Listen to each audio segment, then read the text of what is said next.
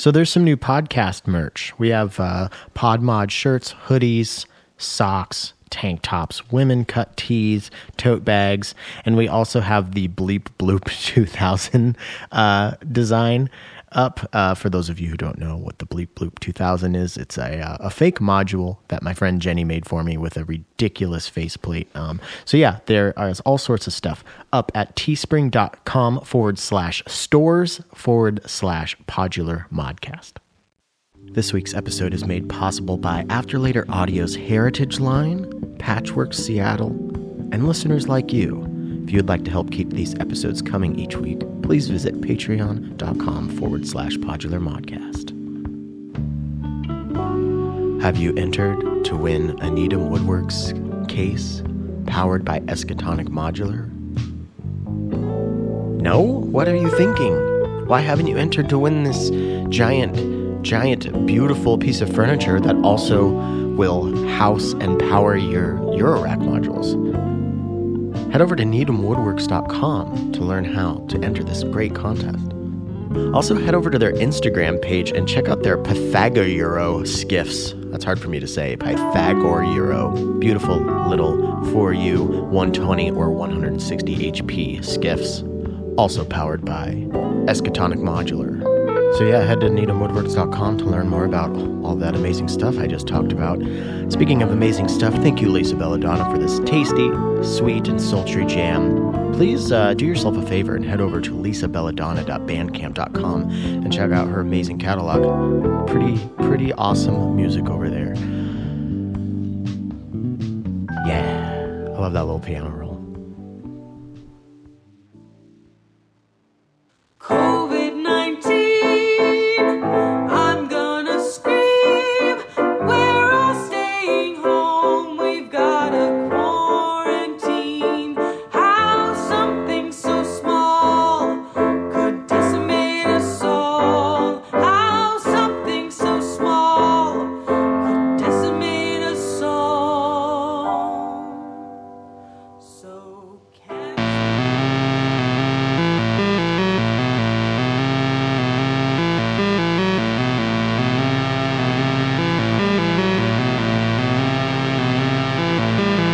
Hello and welcome back to another episode of Podular Modcast. How are you doing? How are you holding up? I hope you're doing okay. First up, let me say thank you to Crosby Morgan for making that amazing song that you heard at the beginning. It's called the COVID-19 song. And yeah, it's on Bandcamp. I highly suggest you check it out. It's pretty funny. And I think that's what we need right now. We need some lighthearted humor. And we also need to say thank you to everybody who's working in the medical field, anybody who's working at a grocery store right now, anybody who's working at any sort of service where they're delivering goods to people. You're keeping our society together right now. And I know things are really, really crazy for you and really stressful. And I just want to say thank you so much. Yeah, we would literally fall apart without you. So if you know somebody personally who's, especially grocery store workers, I know a few, a couple of our family members and close friends are working in grocery right now, and it is absolutely insane for them right now. So if you know somebody in that industry or the medical field, please reach out and give them a nice message, because they could use some positivity, because they're going through some shit. I mean, we all are, but they're really on the front lines. Speaking of going through some shit, I hope you're handling this okay. I'm trying to think of this as an opportunity to make lemonade.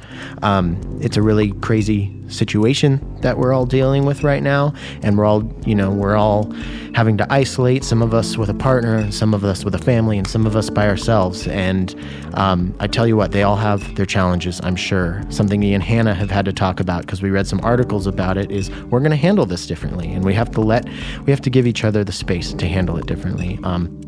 And if you're going through it alone right now, I would say, try to talk on the phone or Skype, with as many people as you can when you're feeling especially isolated and like you want some company. But also, I really would like to urge you, if you're on your own, to take this opportunity to practice being alone and making peace with that, and working on some, if you've always wanted to try meditation, now is the time.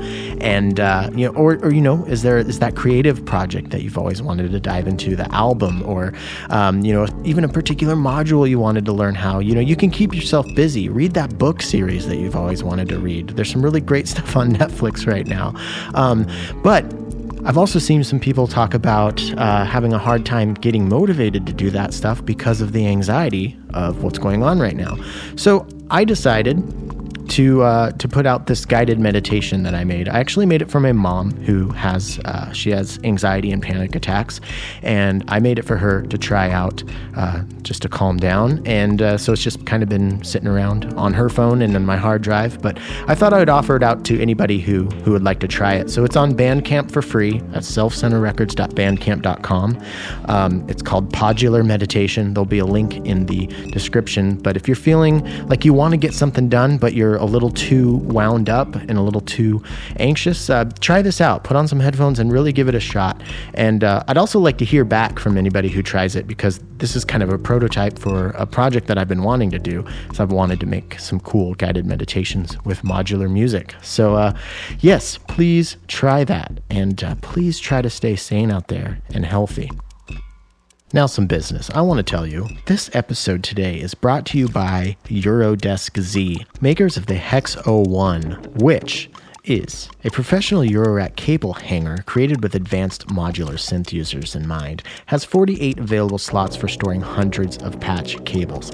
It looks great. It sits on top of a microphone stand, and I'll tell you, before I had this isn't just because it's an ad.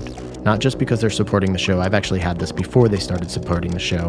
I'm a fan. This thing changed the game as far as cable management for me goes. Before this, it was always kind of a source of anxiety and clutter. But now it's just nice and organized, and it just makes patching.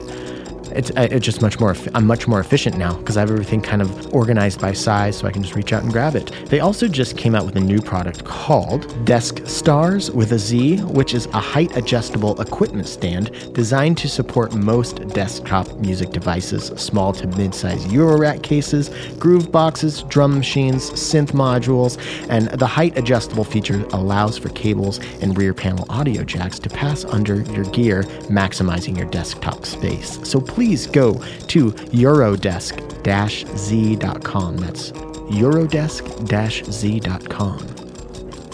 So I just want to take a moment to remind everybody that if you head over to Recovery Effects and use the code PODMOD20 on a new Bad Comrade, you're going to get $20 off. That runs till the end of this month, so please take advantage of that. Also, another way to get a good deal on Recovery Effects is to become a Recovery Effects artist. They just opened it up. So if you're an artist out there that uses Recovery Effects and you want to help promote the brand and get a good deal on the effects pedals or modules, please go to recoveryeffects.com to see how you can learn more about that. And one more thing really quick, I'm still open for more modular lessons. I've given 3 so far. I'm giving another one tomorrow. It has been an absolute blast. So shout out to everybody who's taken a lesson with me so far. It's been a whole lot of fun. But if you're interested, hit me up at podmodcast@gmail.com.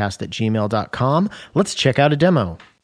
So last week we talked to Joran from Uranilog, and we discussed the Generate 3 in quite a bit of detail, and I just got one. This is not going to be a fully fleshed out demo because it's new to me, but I just want to show you some of the sounds that it can make. So here we have it droning along here. Let's send a signal to maths, and then we're going to send channels 1 and 4 out to control the even and odd outputs of the Generate 3. So let's just do that really quick. So that's pretty fun. Now let's get really crazy. There's an exponential FM and then there's a through zero FM. Let's take a Bosk oscillator from Afterlater Audio and put it through the through zero FM input.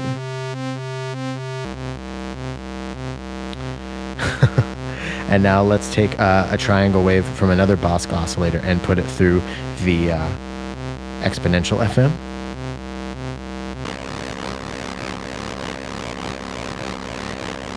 And then I wanted to try something really crazy, so I took an output from the 100 grit from Schlappy Engineering, and I'm going to put that into the phase input of the Generate 3. And I'm controlling the FM of the 100 grit with the DivKid Opt.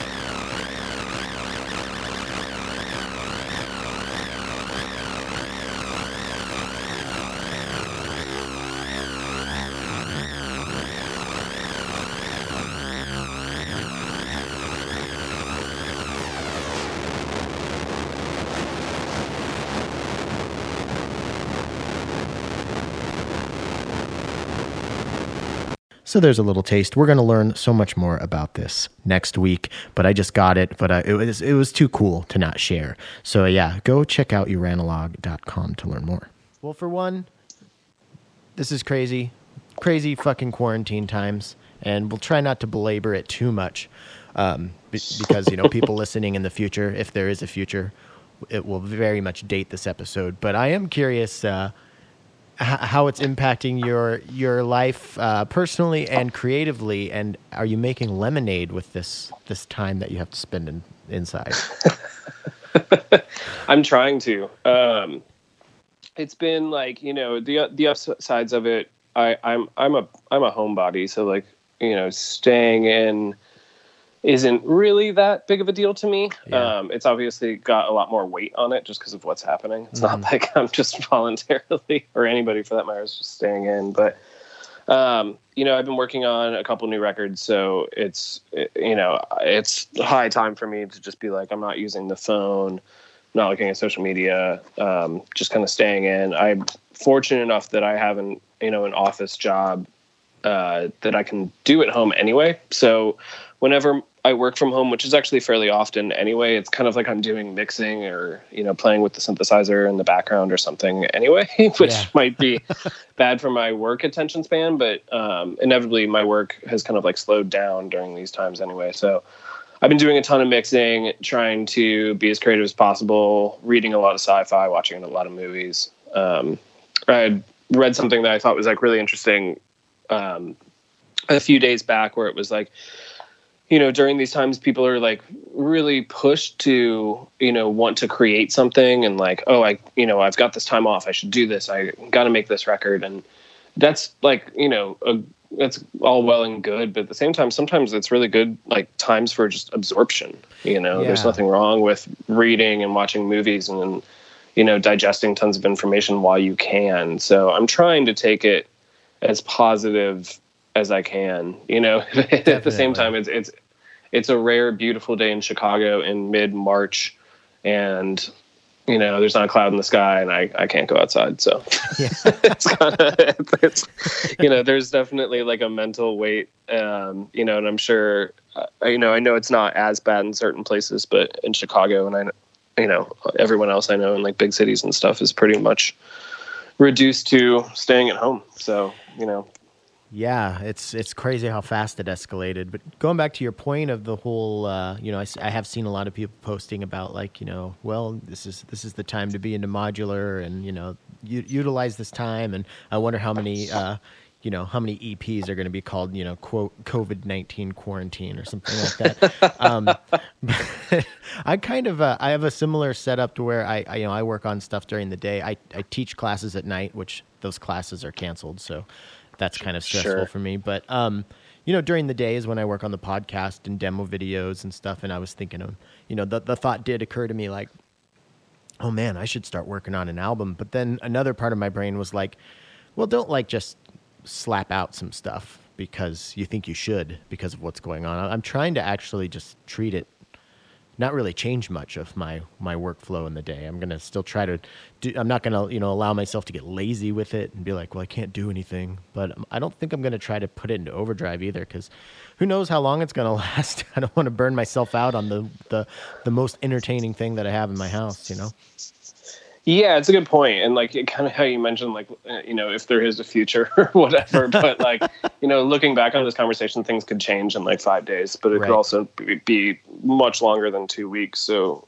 it'll be interesting to find out. But yeah, like at the same time, it's like, if creativity or inspiration isn't striking, there's nothing like wrong with that, at a time like this. It's like, it's always good to like, sharpen your skills, so to speak. So yeah, I definitely know some people are like, I'm going to make a new record, I'm going to do this. And it's like, maybe that's not the best thing. Yeah. I don't know. I'm definitely not going to tell anybody what to do with their time. I mean, if you have the creative bug, then go for it, Yeah, absolutely. Like for me, it's hard to kind of like stop recording or stop doing things because I tend to be working on at least a couple projects or a couple different records at once. But right now it's just like, I have the time to mix, this thing that I didn't really think was going to be able to be mixed until June or something. So I've been trying to spend as much time on it as possible, but at the same time, there's like really no reason to rush it at all. Yeah, I found myself like more interested in like, the past couple nights being like, well, I've got all this stuff done, but it's also fun to like, whip up a patch I've never tried before, or I'll, finally, learn something I've been meaning to learn, whether it's reading one of the, 100 books that I've been meaning to read, or, one of the 500 movies I've been wanting to watch, or that's what I've been thinking anything. about. I've actually been like, I just talked to, Josh Eustace, who does the project Telephone Tel Aviv, which is a super inspiring project to me. And he had kind of learned in the past couple of years, he went from being like a non-Max MSP user to like an absolute, like insane, like very forward thinking, like power user, so to speak, of Max MSP. And he had all done it through this like online course. And for years, Max MSP has been one of these things that I've owned and used to like very, very little extent. But there's a cadence course through Stanford that's starting. It literally started today. So I was like, you know what? Like, if there's a good time to like learn this, whether I fully dive into it or not, like this is the time. I have definitely, minimally 1 free hour a day to just like learn about something new, whether it's about sound or synthesis, or whether it's about, reading, whatever else, being on social media or, anything like that is like what I'm trying not to do. Mental health is important right now. Yeah. I think going back to what you're saying earlier too, I know that, there's people who really hate mixing. But if you're out there and you don't like mixing, but you have mixing projects to do to get stuff done, maybe this is the perfect time to hunker down and do the work that you've been putting off or something like that too. Yeah, absolutely. The other thing is, it's like, if you're looking for other people to help you mix or master records, or especially things like that can be done just through communication with people without meeting up in person, it's a great time to, if you have a record to master, like give it to a mastering engineer. Those people are largely out of work, or, a mixing engineer. And, it's a time that people are in a lot of communication. Social distancing doesn't necessarily have to mean that you can't talk to people. Right. And, supporting, whether it's a local business for delivery, or whether it's, getting some, affordable work done at a time when people really need the money. This is definitely the time. Yeah, for sure. If anybody hearing this wants some mastering engineers, email addresses that probably need some work, I can definitely give you that. Yeah, and if anybody out there is looking to take some modular lessons, hit me up. I'm building a course right now. Okay, you mentioned just a few minutes ago that you're working on multiple projects, and that made me remember something that we talked about that I definitely wanted to talk about again, and that was I think your studio got robbed or something, and you lost albums that are now gone forever that never saw the light of day. Yeah, absolutely. So the record that came out around when we first talked just a couple months ago, plug it real quick, I guess. I definitely want to get to that for sure. Yeah, my newest release, which is this EP, a 12-inch EP on Make Noise, called Electronic Hypnosis Program, came out in just before the end of the year in November. And the record was kind of like a year late, more or less, because in the previous fall, I had come home one night and my studio had clearly been broken into, my apartment had very clearly broken into right when I got there. But of all the things they could have took, they took my main recording computer, which was unfortunate because I would have, you know, ironically at the time, everyone's like, did you lose your synthesizer? Did you lose this? And I'm like, no, I kind of wish they took it. You know what I mean? 'Cause that stuff's all like material that's like, I could have, you know, either tracked down if they were selling it, or I just could have bought again, you know. Right. None of that stuff really meant anything. You know, all that stuff is all my instruments are very personal to me, but at the same time, they can be rebought. Mm-hmm. My computer had hundreds of hours of recordings that, you know, they were backed up. And the kind of number one question everybody asked, they're like, well, why didn't you back your stuff up? I'm like, it was backed up. They stole the hard drives that were connected. So yeah, something to be mindful of. But yeah, so yeah, in addition, and I lost, you know, hundreds and hundreds and thousands of photos that meant a lot to me. Not everything I had ever had. There's definitely drives that have stuff kind of before, you know, certain years that were on that computer, but there is like a couple year period of just endless recordings. And the record, at the time had been completely finished. And I had hit up Tony and Peter at Make Noise and was like, hey, the record's done. I'm just going to kind of let it marinate for a couple days. I'll send it next week. Which is just sort of something I tend to do. And it's like, looking back on that, it's such a kind of funny last words. 'Cause it was like, then I had to come back like 5 days later and be like, hey guys, I hate to tell you this, but the record's gone. Well, that must have been, you know, frustrating for them too, because I mean, they don't Make Noise. I mean, they're primarily a module manufacturer, right. So they're not pumping a lot of records out. So like, did they have anything on standby to release in the meantime, or was that even really an issue for them? That the Evan Kalmanidi record, which is an awesome record, came out after that, but I have a feeling just based on like the time frame that it was actually probably already done. Yeah. But yeah, I mean, luckily they have a, you know, they were super accommodating and lax with like the schedule for like their LP releases. I think, you know, if this was like, you know, in regards to like the module world, if that was a manufacturing error that set them back, that would have been a massive setback. Right. Yeah. But yeah, in this case, it was super good for them. When it first happened, I was absolutely like opposed to redoing the record. I kind of wanted to be like, I think this record's just like not going to happen. Mm-hmm. You know, I had already began working on like 2 kind of other projects that were very, very different. And the mindset of that EP was very, very different. So I was just like, I don't know if I really wanted to do this. And there was a really cool outpouring of like support when my stuff got stolen. That was really like, I didn't really see coming. I was super just like, well, you know what, this didn't happen. That's kind of the way it goes. But I ended up recording the record in, you know, an entire new version of the record, which I like a lot better than the original. And I did it a lot faster just because I was like kind of supercharged. I was like really inspired. And I was actually really kind of excited to be like, okay, well, I loved how this track worked before. I obviously can't redo it exactly, but I can definitely like, I have a very good, like kind of like patch memory, and I'm pretty good at, or at least I like kind of like deconstructing things like in reverse a little bit, like sort of like reverse engineering things. So it was kind of like thinking of older tracks and just kind of be like, well, how would I reverse engineer this? Like I obviously kind of remember how I did something, but not exactly. So you had a good enough memory of these tracks in your head to kind of have a reference point to, you know, basically, you know, almost like a paint from memory, like try to create it again, but maybe, you know, fix details that you wish you would have done differently or something like that, or... A little bit, yeah. You know, some of them were really, really fresh in my memory, and I was like, okay, I can try and redo them. The thing that is, I think, kind of like a cool or interesting like side effect of that is like, you know, if I tried to like reverse engineer any track from like memory, it's going to come out a little bit different every time. So I just kind of ended up like preferring those newer versions. You know, I was definitely.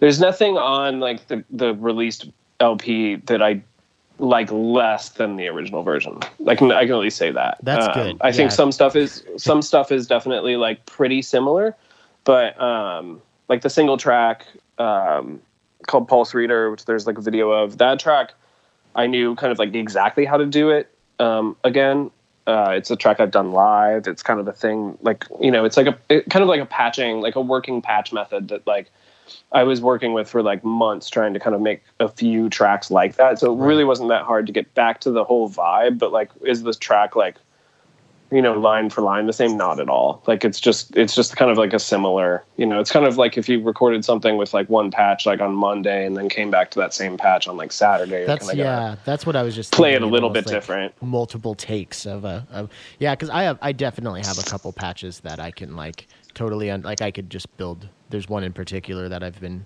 kind of working on different versions of over, you know, months, and I could patch it up in 10 minutes right now and it'd be roughly the same. And in fact, I keep coming back to it because every time I track it, it's like something. I love the sequence so much that I want to make sure that I get it patched perfectly with the right CV. And I haven't found the perfect version yet. So I'm just gonna, you know, every so often come back to it. But if I recorded it today and then had that same situation that you had, I could get pretty damn close, you know, next week. Yeah.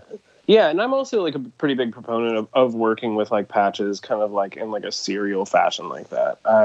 When I was like first getting into modular, probably around like 2008 or 9 or something around there is when I think I started buying up and just kind of using modular more so than anything else I was using. Keith Lorton Whitman was like a massive inspiration for me, and he had spent like the few years around like 2010, maybe 2007 to like 2012 or something, kind of doing this piece called Generators, which is like he did it live, I don't know how many hundreds of times, and released a couple versions of that. And then after that, he went to this like kind of similar patch method, but had a completely different sound called Occlusions. And he did that piece for like a few years. And now he's doing this like piece called Redactions, which I just saw in Chicago a couple weeks ago.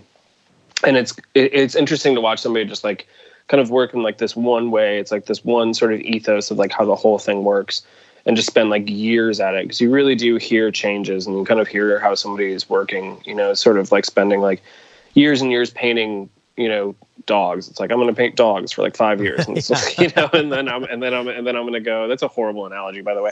But like, you know, I'm going to do this one kind of thing and just like focus all this work into it. And I think that's really important. Like my first record for Spectrum Spools, Seed was done that way. And Executable Dreamtime, my record on Yuma Rex from 2016, was done the same way, where it was just like months and months and months of patching this kind of one kind of working method that kind of just evolved and devolved, I guess.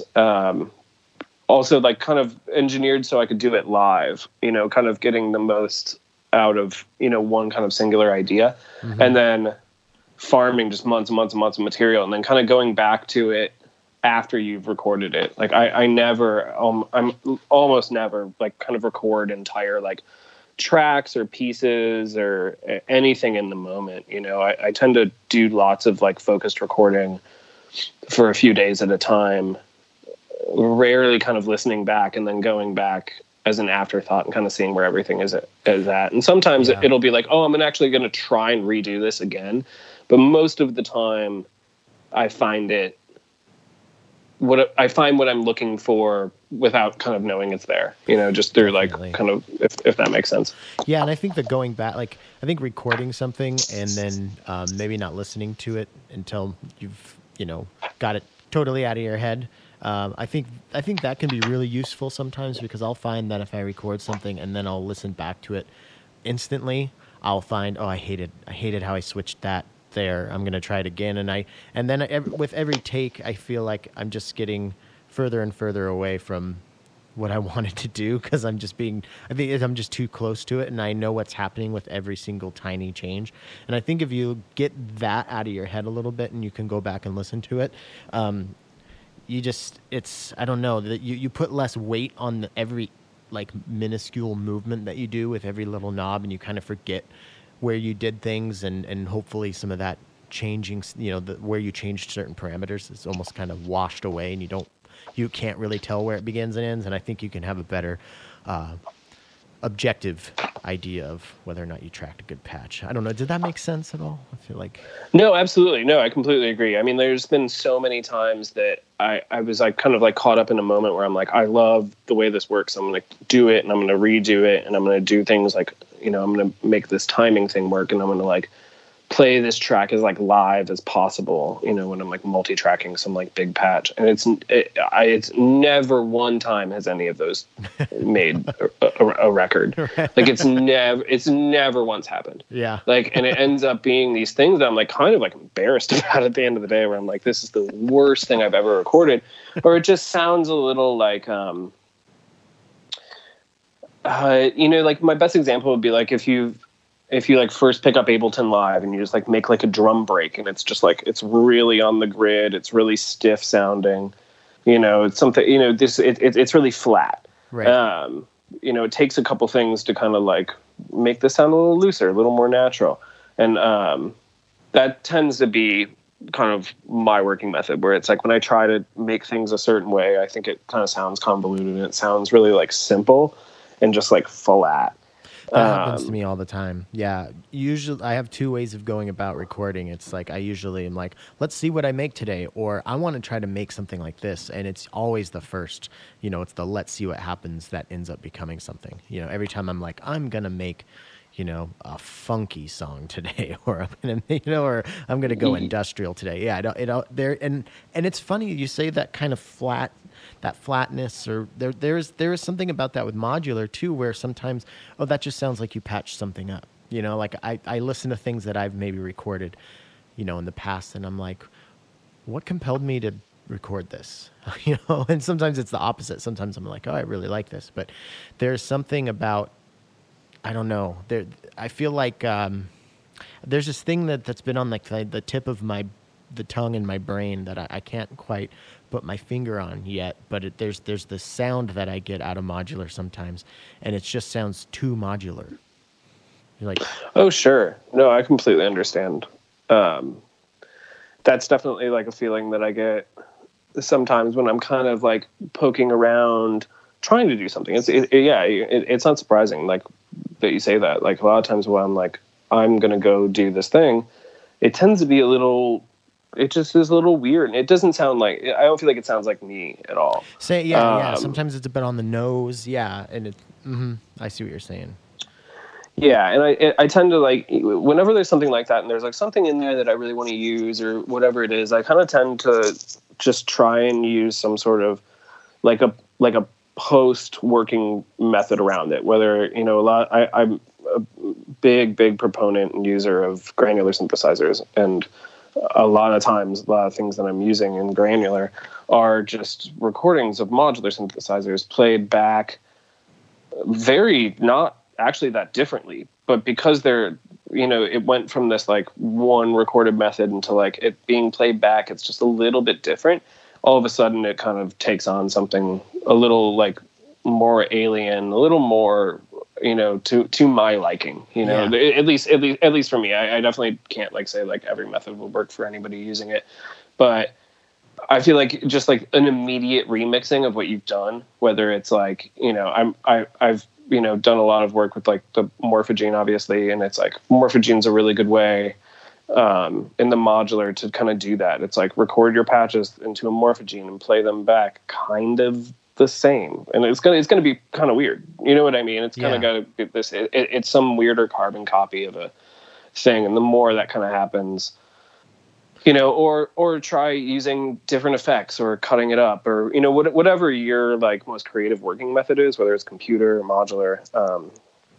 I think like immediately reworking things can be pretty cool. Or you just go ahead.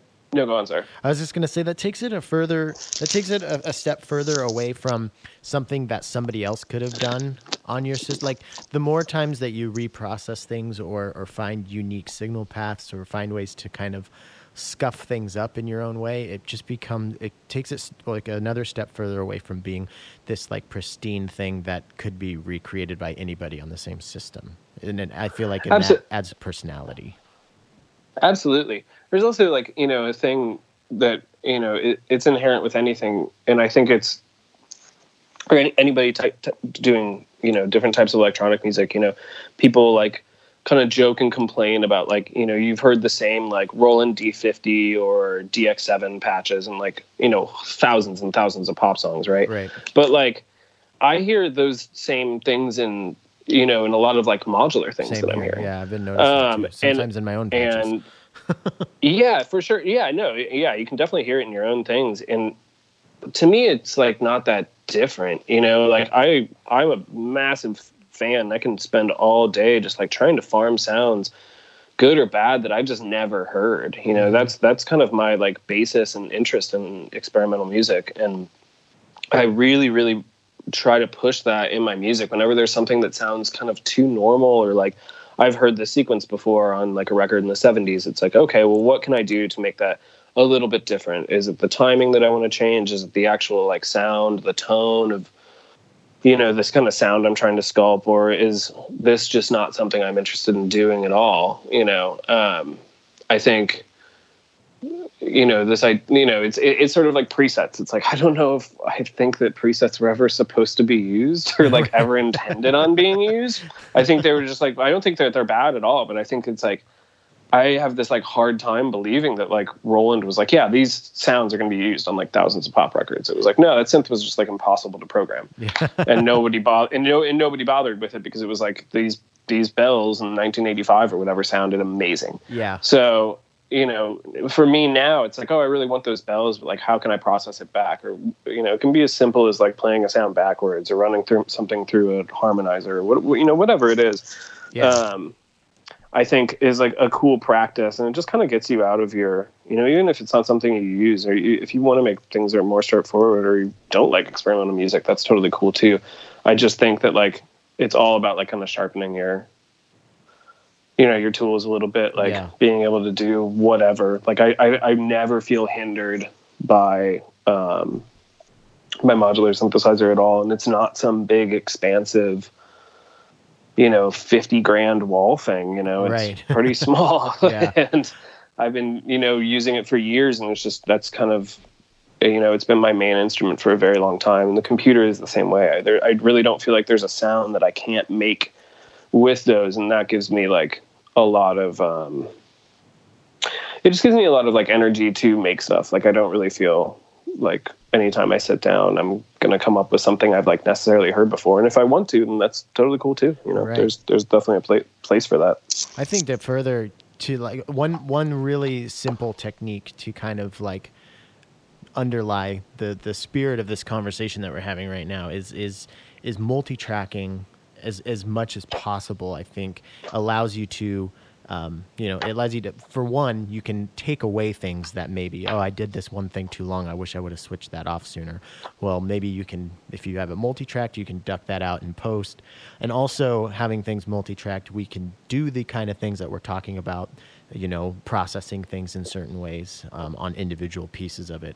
I know it's hard to get every single thing multi-tracked, but if you have, what I like to do is use a couple different mixers throughout the whole setup and kind of divide up frequencies, in the stereo field, how I want them to be kind of, I want this high and this mid to kind of be on the left side. So I'll put those together on a mixer or stuff like that. There's all sorts of creative ways you can find with modular and recording. Oh, absolutely. I mean, I'm a big proponent of that. Like having, the most available to you, I don't think is like always like the coolest thing. Yeah. Like having like, what makes sense for you. It's like, I have tons of simple mixers in my system just because I love doing like little sub mixes. I have tons of really basic things like that are ultimately like the most essential pieces of gear, way more so than any big selling thing that I own, which I own very little of, right. if any. So it's like, for me, just having like more simple tools, I think is like, whether it's, multi-tracking recording and having a decent interface or having a good workflow in your computer is as important to me as having like a good workflow when you're patching. Yeah. And I think I feel like you have to be doing it for like there's this weird amount of time that I think is maybe, just over a year and a half, around 2 years, where you start realizing like how badass and useful simple utility modules are. And you're like, because they're not exciting at first, you want all the cool, crazy sound generating things. And yeah, so like you were saying, like some of the smaller, simple stuff is the more crucial stuff in your system.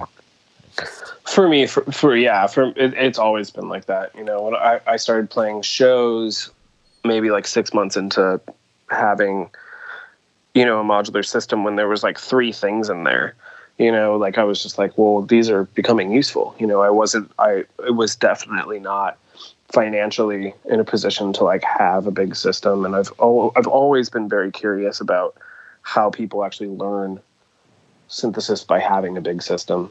But I'm honestly baffled by it. And anytime, a lot of people, here in Chicago and elsewhere have like asked me tons over the years, like, oh, what do you recommend to start? What do you, what this is? And it's always like, well, what are you trying to do? But then also like, let's take the slow road. I'd much rather like, learn to go down, all the gradual hills instead of take the fastest one the slowest way. You know what I mean? Yeah. No, I mean, when I was first starting, like I've got 15U right now, and it's almost full. And that's what I wanted when I first started. Like if you were to take my case back to, me in my first month, I would have loved it. But I think I would have been a worse synthesist by now, because like you said, I think I would have just been way too confused, and I wouldn't have, when you have 4 modules, you make that work. Oh, absolutely. I mean, like the big crossover instrument for me was the Korg MS-20. Yeah. I got an MS-20. I've had 2 now. I've had 2 as well. Korg MS-10. Yeah, I've had a Korg MS-10 as well.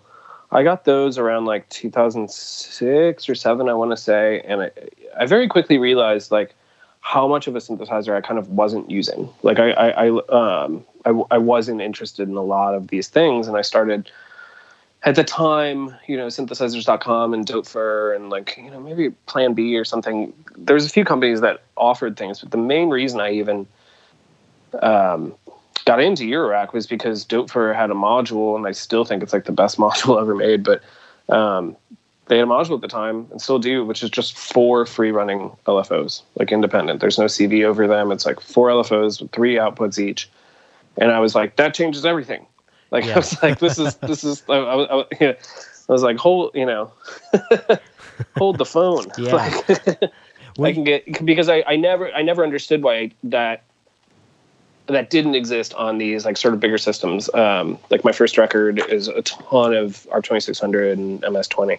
And I was always like confused about those systems. And the first thing, like modular things I ever owned, was I had commissioned like some friends of mine to build me. So these sort of like patch companion boxes for my MS-20, which basically just had like extra LFOs and like extra mixers. And then we had modded a couple things on the MS-20 just to kind of like have some additional outs. But it was like, once having that, it was like, okay, yeah, now I have an oscillator an LFO for the oscillator. I have an LFO for the filter. I have an LFO for this. And it's like, that was always like,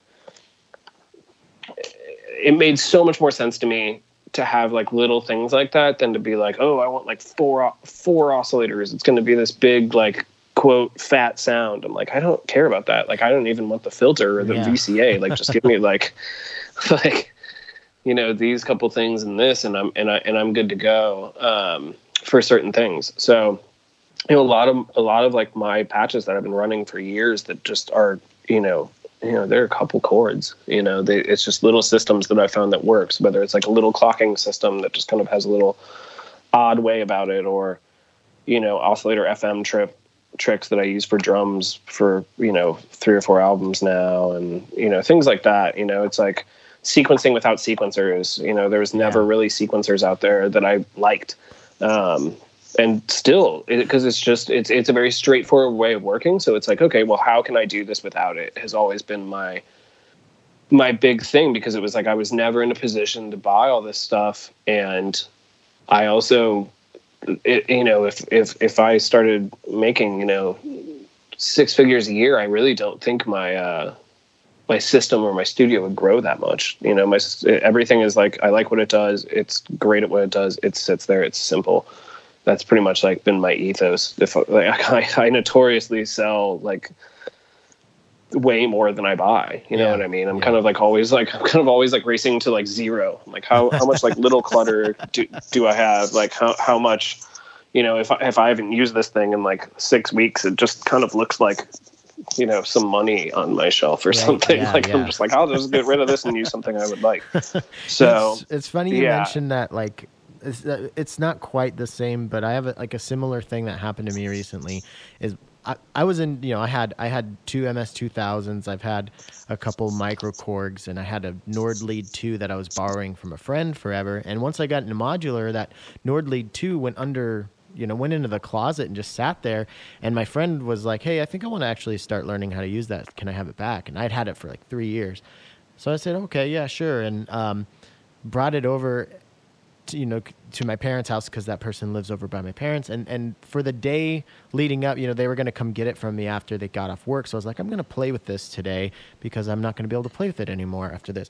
And it was the first time I'd played with it since I got into Eurorack. And I started realizing, like, oh shit, I understand synthesizers so much better now. Like, I was making that thing do things that I'd never made it do before.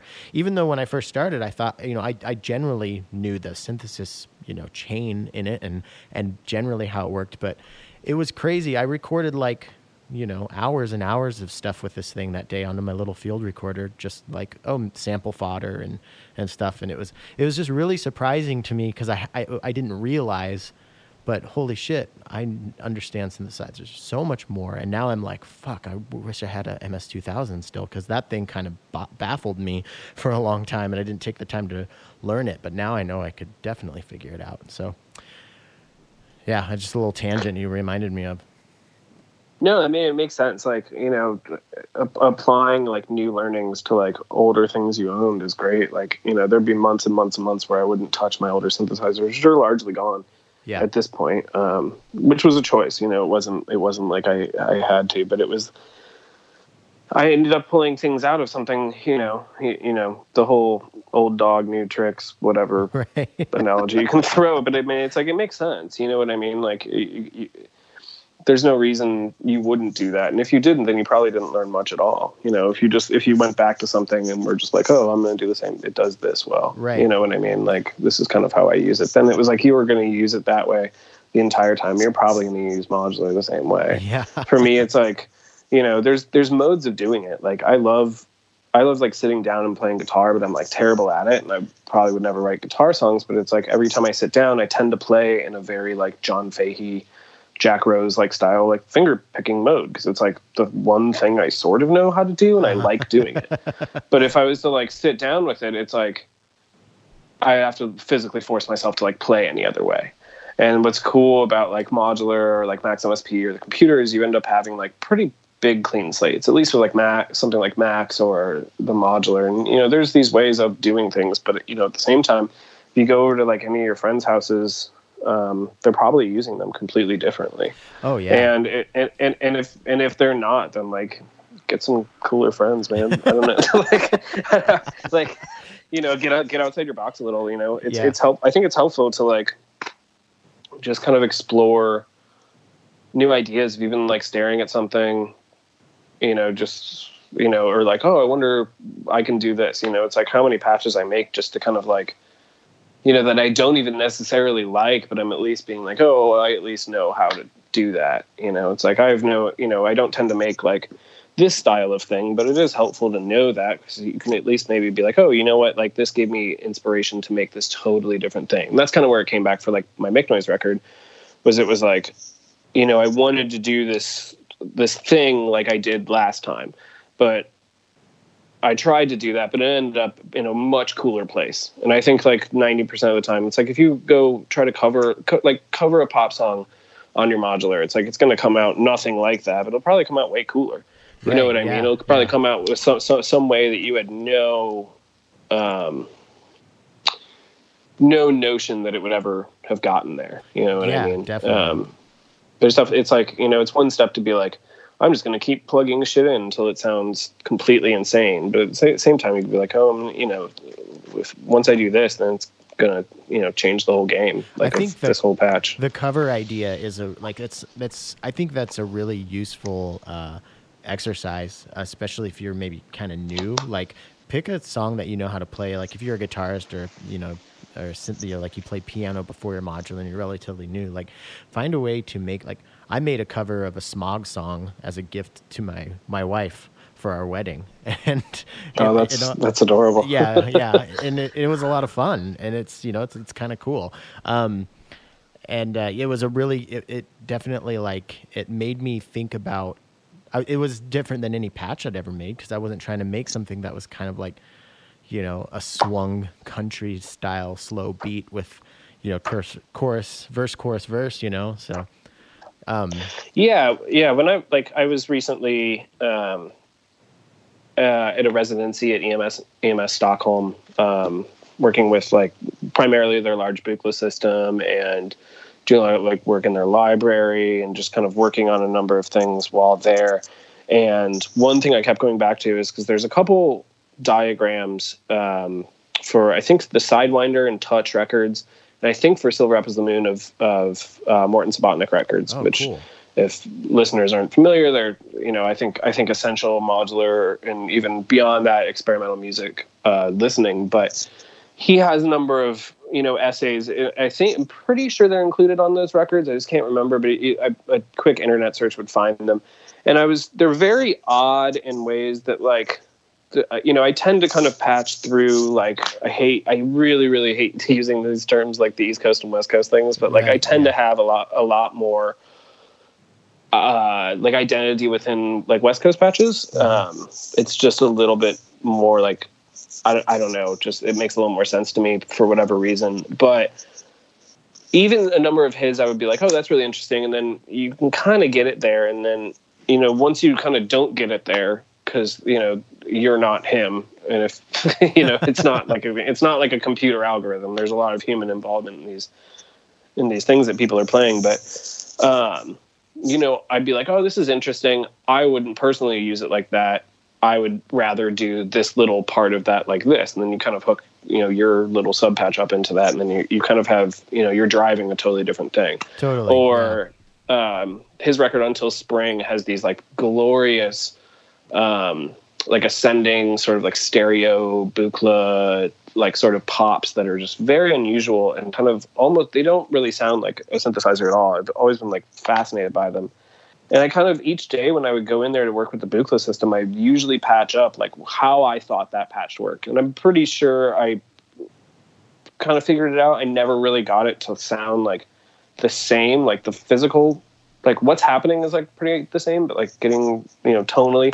And that wasn't really, the point at all. It was just more of, like, how do I kind of, like, stimulate sort of like a, a morning cup of coffee, but, like, for your, brain to kind of just, like, work with something. Yeah.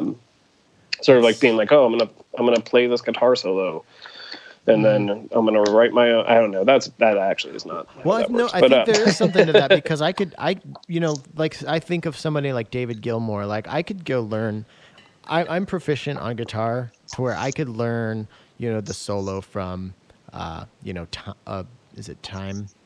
I could play that, like, note wise. Could I bend the notes and do the subtle changes the way David Gilmour does? Yeah, no, absolutely not. Like, he's like the king of expression on that. So yeah, I think it was a good example. And I think, yeah, there's if you're trying to, like, kind of, what's the point? Like, I really wish, like, I would, I take that back. What anybody wants to do musically and whatever makes them happy is great. But it's like, I would much rather never hear a cover song for the rest of my life and, like, hear people's originals, whether they were bad or not. Right. You know what I mean? Like, everyone has something in them. And it's like, I know it's, like, hard to sometimes kind of, like, give yourself, like, that extra, like, edge, like, oh no, this is good, like, I'm gonna put it out there, and whether or not you do put it out there, but I think it's, like, just great learning. I think I've always been kind of this, like, proponent of, like, everyone loves experimental music, they just, like, don't know it, or, like, haven't been shown it in the right, like, situation. Like, if you go, that's a hard, like, sell. I want to believe it. I want to join your. I want no, to join your team. And here's my defense of that. It's like, basically, like, yeah, if you play your mom, like, depending on how maybe your mom listens to experimental music. I don't know. Like, you know, if you play your mom some like super shrill, obnoxious sound, or like 40 seconds of this like Stockhausen piece out of context, or, you know, something, it's going to not make sense. But like, if you put somebody in like, you know, an atmosphere and play them things they've never heard, I do see people like more often than not, like reacting like children when they've never heard a sound. And it's like, they're just smiling and laughing. Like Chicago just recently got the system that was at Issue Project Room in New York, which is this 16 channel, sort of one of a kind sound system that was installed indefinitely at Elastic Arts here, which is a really prominent gallery for, mostly free jazz and like experimental music. They also do a lot of experimental film stuff. And I've been working with the system for about 2 months. The performance was supposed to be on Friday. It's canceled. Oh, shit. as everything is. Yeah. But when they first started having those pieces, and I've seen this in like quadraphonic pieces too, or just any other, you know, music experience that isn't like sitting in a club in front of a PA with like bands on stage, kind of like, you know, as that happens, you immediately see all these people like wandering around the room and like experiencing sound in these different places. And it's like, you know, one of the first performances I was on was a pretty like, by Jason Soliday, who's like a very noteworthy, like, you know, for lack of a better word, noise musician in Chicago, and has been for probably 20, 25 years. Jason's work is largely for a lot of people way too harsh, but it's like, people were just so baffled because they never heard sound move in like 16 channels or like been in an experience like this. And everyone, you know, kind of is like that, like babies hearing sound for the first time. They just like laugh, and it's just like, wow, this is so fun and exciting. I think like that, I think that can be like really similar for synthesis if you just kind of like get out of your like, you know, method for a minute and kind of do something that like is like, do something that like blows your own mind, you know what I mean? Or like, you know, make your synth sound like it's talking, like whatever it is, you know. I think those are just like cool inspirational ways to like do anything else. And, you know, without that kind of like work on like experimentation or like promotion, and like most like pop music that you like hear on the radio, especially if it's like rap, which I think is like really like far ahead in terms of like production and like creativity. It's like that wouldn't exist if people weren't just being like, what's, you know, pushing buttons and trying to hear something that they've never heard. Definitely. You know what I mean? Yeah. And I think the underlying thing, I think you really hit it on the head with, you know, taken out of context. It does nothing for people, but yeah, given the right context, it does work. Like really shrill parts of, you know, songs. Maybe there's a 10-minute song, and 8 minutes in, it gets really, really noisy, and it's almost unpleasant to listen to. But then it lands you in this really nice bed of like a warm pad. It's like, well, that thing that was annoying, it served a function. You know, like learning like the building and breaking of tension is so huge. Like that's one of the things that I look for most in you know, good music. And oh, absolutely. I mean, I had a roommate many years ago that I used to do this all the time. This is so stupid, but he used to like, you know, he'd like download an album, and then just like it'd be like a 20-minute like drone piece or, you know, whatever it was, and he'd just like move the iTunes scroller through it. And be like, well, that sounds like a boring track, and it's like, probably not if you put it on. Yeah, right. Like it's like that piece had, you know, entire movements and things were, you know, it's like, yeah, again, like if you grab like 5 minutes wherever in this, it's probably going to sound the same. But like, you know, this is a Lamont Young piece. Like this man is renowned for this. He invented, you know, this, and you're just like glossing over something because you don't have the time to listen to like a 30-minute composition. Yeah, that's like the downside of like, you know, the Twitter, Instagram world of the instant, just like look at it quick, next thing. What happens next? We're still doing that? No, what's next? That shit's old. You know, like this whole like expediency culture that's happening. I'm really happy to see that there's still people releasing 10-minute tracks and people are still doing albums. That was something I was worried about, like the death of the album, because albums are just so important to me. So keep it going. Yeah, no, it makes sense. Like it's kind of going back to like my Make Noise record, which is like a very strange record, I think sonically, and like my approach to it, it was like in some ways, it was the opposite, but I still wanted to keep this like very concise album, but it's like the format, a 12-inch 45, it's like, you have two 10-minute, 12-minute sides maybe. Mm-hmm. So it's like, but I wanted it to be like a very cohesive record, but I wanted, if this was an LP, I wouldn't have issues of having side-long tracks and like 18-minute side tracks. Yeah. But it's like, this is the what format are you working at? All of that makes a difference. I chose the EP format to kind of do what I kind of grown up with EPs, which is like, this sort of like almost like sampler in between records where it's like, here's all this stuff we've been working on. Here's a lot at once. Right. So my decision with that was sort of like, I want like 5 or 6 tracks on this that are just like completely different, but also like, how do I tie them together? That makes sense. Because working with the format's like important. There's a really cool, there's a really, really great, online, like subscription based, label right now called Long Form Editions that listeners should check out. You can find them on Bandcamp, which are essentially doing digital only, like long playing tracks, 20 minutes and up. And it's a really beautiful format because you know exactly what you're getting into. And like, LPs are great for, cassettes are great for certain things, formats matter. And I think if you're only, getting music from like YouTube, then you're probably not listening to these, or maybe you are, I have no idea, but like, chances are you're probably not diving into these like longer form compositions, or you're kind of looking for a more immediate like releases of, things like that. Mm-hmm. Little tracks, whatever, make it up. So yeah, for me, it's like, I never really have made like tons of these like 2 and 3 minute tracks that kind of like, almost like compilation style the record. And that's kind of like why I chose to do that, because it's that kind of a format. It's a quick format, It's sort of like it makes a lot of sense, because I listened to it again. I listened to it 3 times in a row this morning in preparation for this, and I remember, from our last chat that I had this pretty similar impression of it having variation, but still, sounding like the same record, which I've always put a high premium on that, I loved NoFX back in the day, but every fucking song was the same song. Sure. Yeah. I mean, it definitely changes like with the medium. For me, it was kind of like, well, I tend to do a few different types of things, and like, how do I kind of do all of it at once? And it was tricky, and it ended up being like probably the most I've ever like recorded for something, which is odd because it's an EP. But it was just like, okay, like how do I go like 10 different directions at once? So was it without it sounding like the punky, the kind of classic like punk EP where it's just like, here's 5 new fucking songs, right? Yeah. Who cares?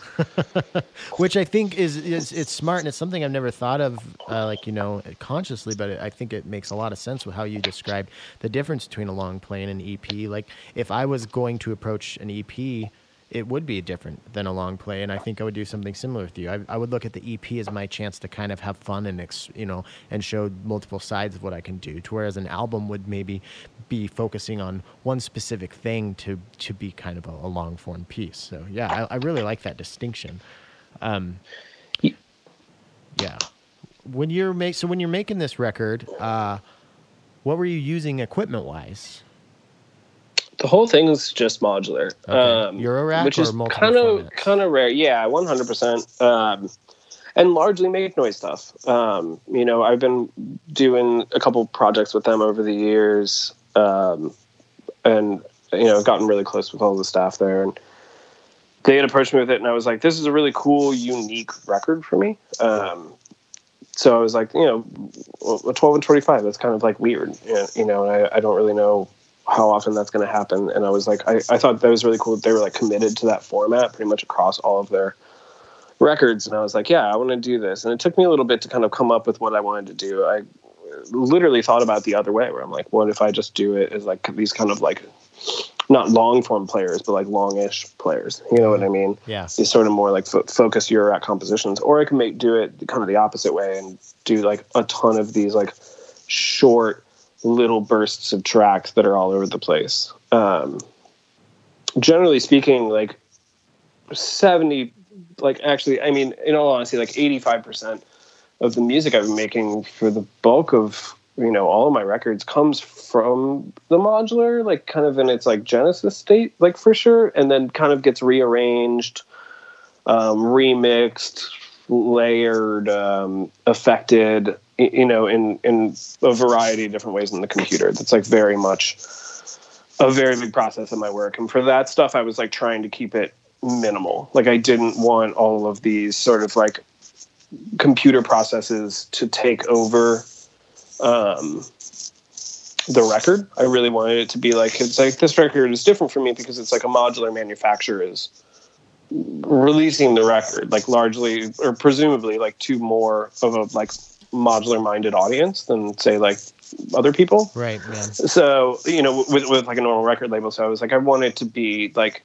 as much of a modular record as like possible, and also as much of a Make Noise record as possible. So, a lot of the tracks, like for instance, there's a track called A&A, which is entirely made with a morphogene. It's like unaffected morphogene, but I mean, there's several layers and there's different things coming back. But I was like, how can I make entire tracks with just the morphogene, and then doing, some very light, like post processing and arranging, and sort of, additional recording. But like, how can I do it? Like, how can I make entire tracks with just the morphogene? So were you like playing multiple samples, like multi-tracked, and then like finding like tracking one sample manipulation and then like recording another track over the top with finding a new sample? Like a little bit. Most of it was like finding like, real, like kind of making, I've made a number of reels that you can find on Make Noise's Free Sound, from Make Noise. I know that they were like shipping with some for like a little bit. Oh, cool. When they first started that. I'm not really sure right now, but I was basically just coming up with like entire reels that could be like almost like sample packs. Like if you were to make like a drum kit and you're like, I want to use the kick from an 808 and a snare from a whatever, and a sample of like a chord stab or something. I was kind of thinking the same way with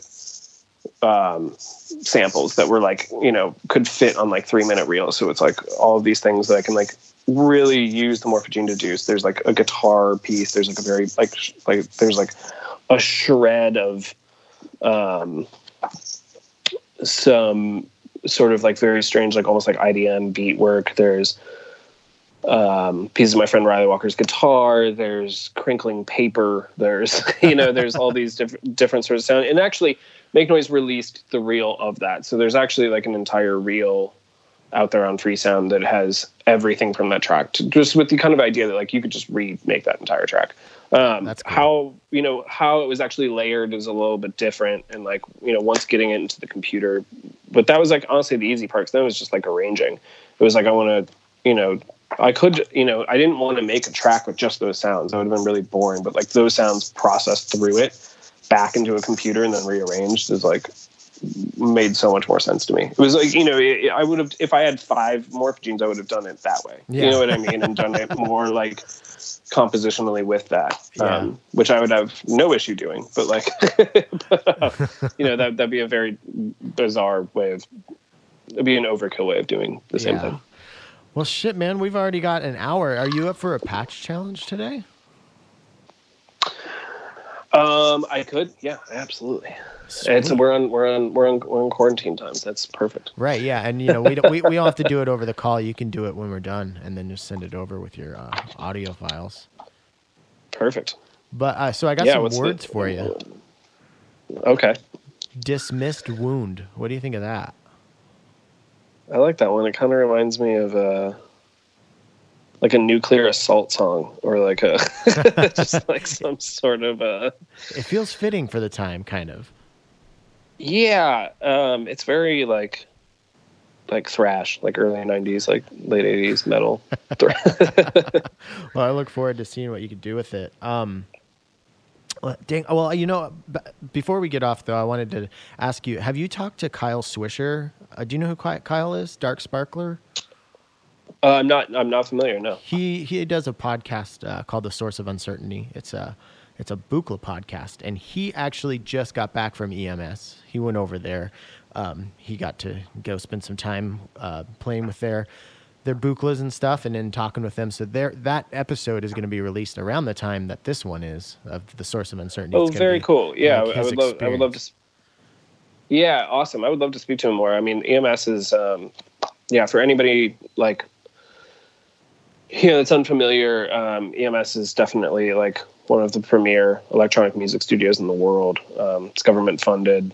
It's been in Sweden for I don't know how many, 40 years or something. But the equipment they have there is very native to their spot, and it was an extremely rewarding experience to go work with the systems there. I've gotten to do a lot of work with Buchlas and Surges over the years, but working there is just definitely a little more special. And all of the recordings that I did there will be released on LP through a label called American Dreams, which is like a new Chicago industrial label in the fall. Actually, it just got sent out to be mastered this week, so it will should be happening in the fall. Yeah, so I wanted to ask you about that, but I also kind of wanted to maybe not talk about it here in case Kyle and Robert wanted to have you on. I feel like it could be cool to hear you guys share stories of being there or something. So I'll hook you guys up. Oh yeah, that'd be super interesting.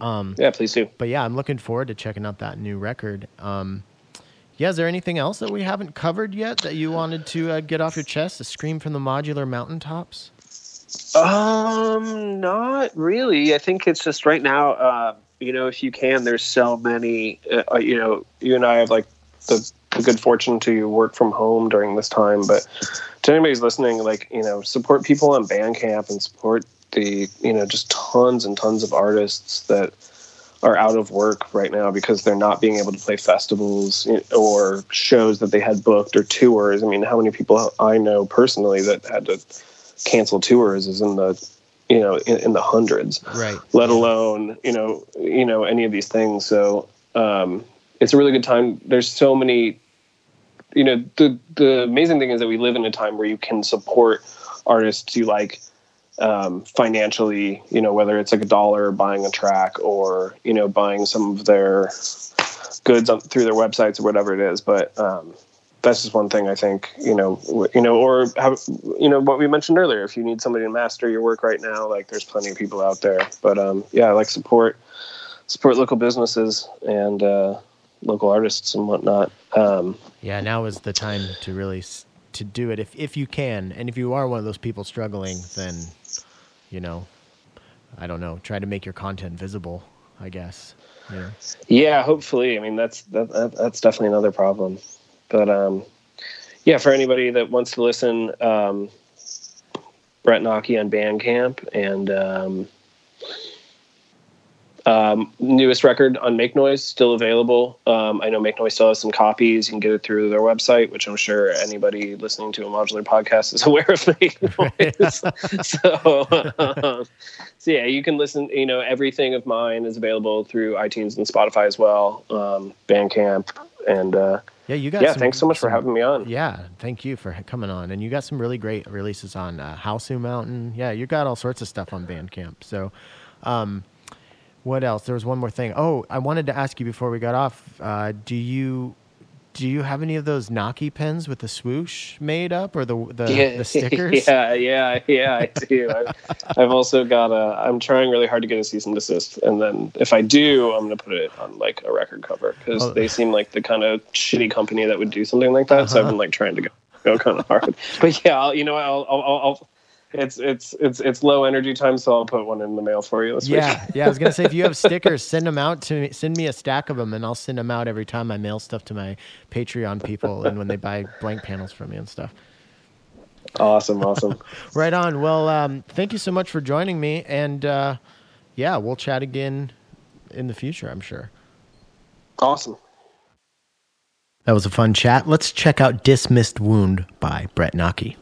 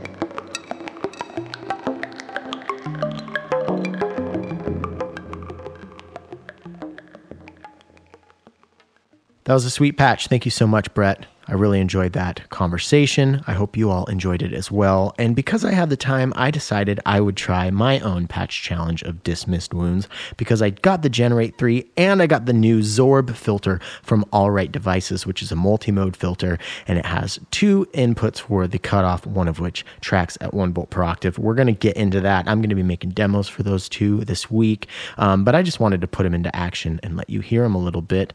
And I just want to also remind you all that there are new t-shirts up on Teespring, and just thank you to everybody who helps keep this show going. I'm going to try to keep it going and just try to maintain any sort of normalcy that I can in this really weird, uncertain time. I really hope that you're keeping it together, and if you're not, reach out to me. Let's chat. Until next week.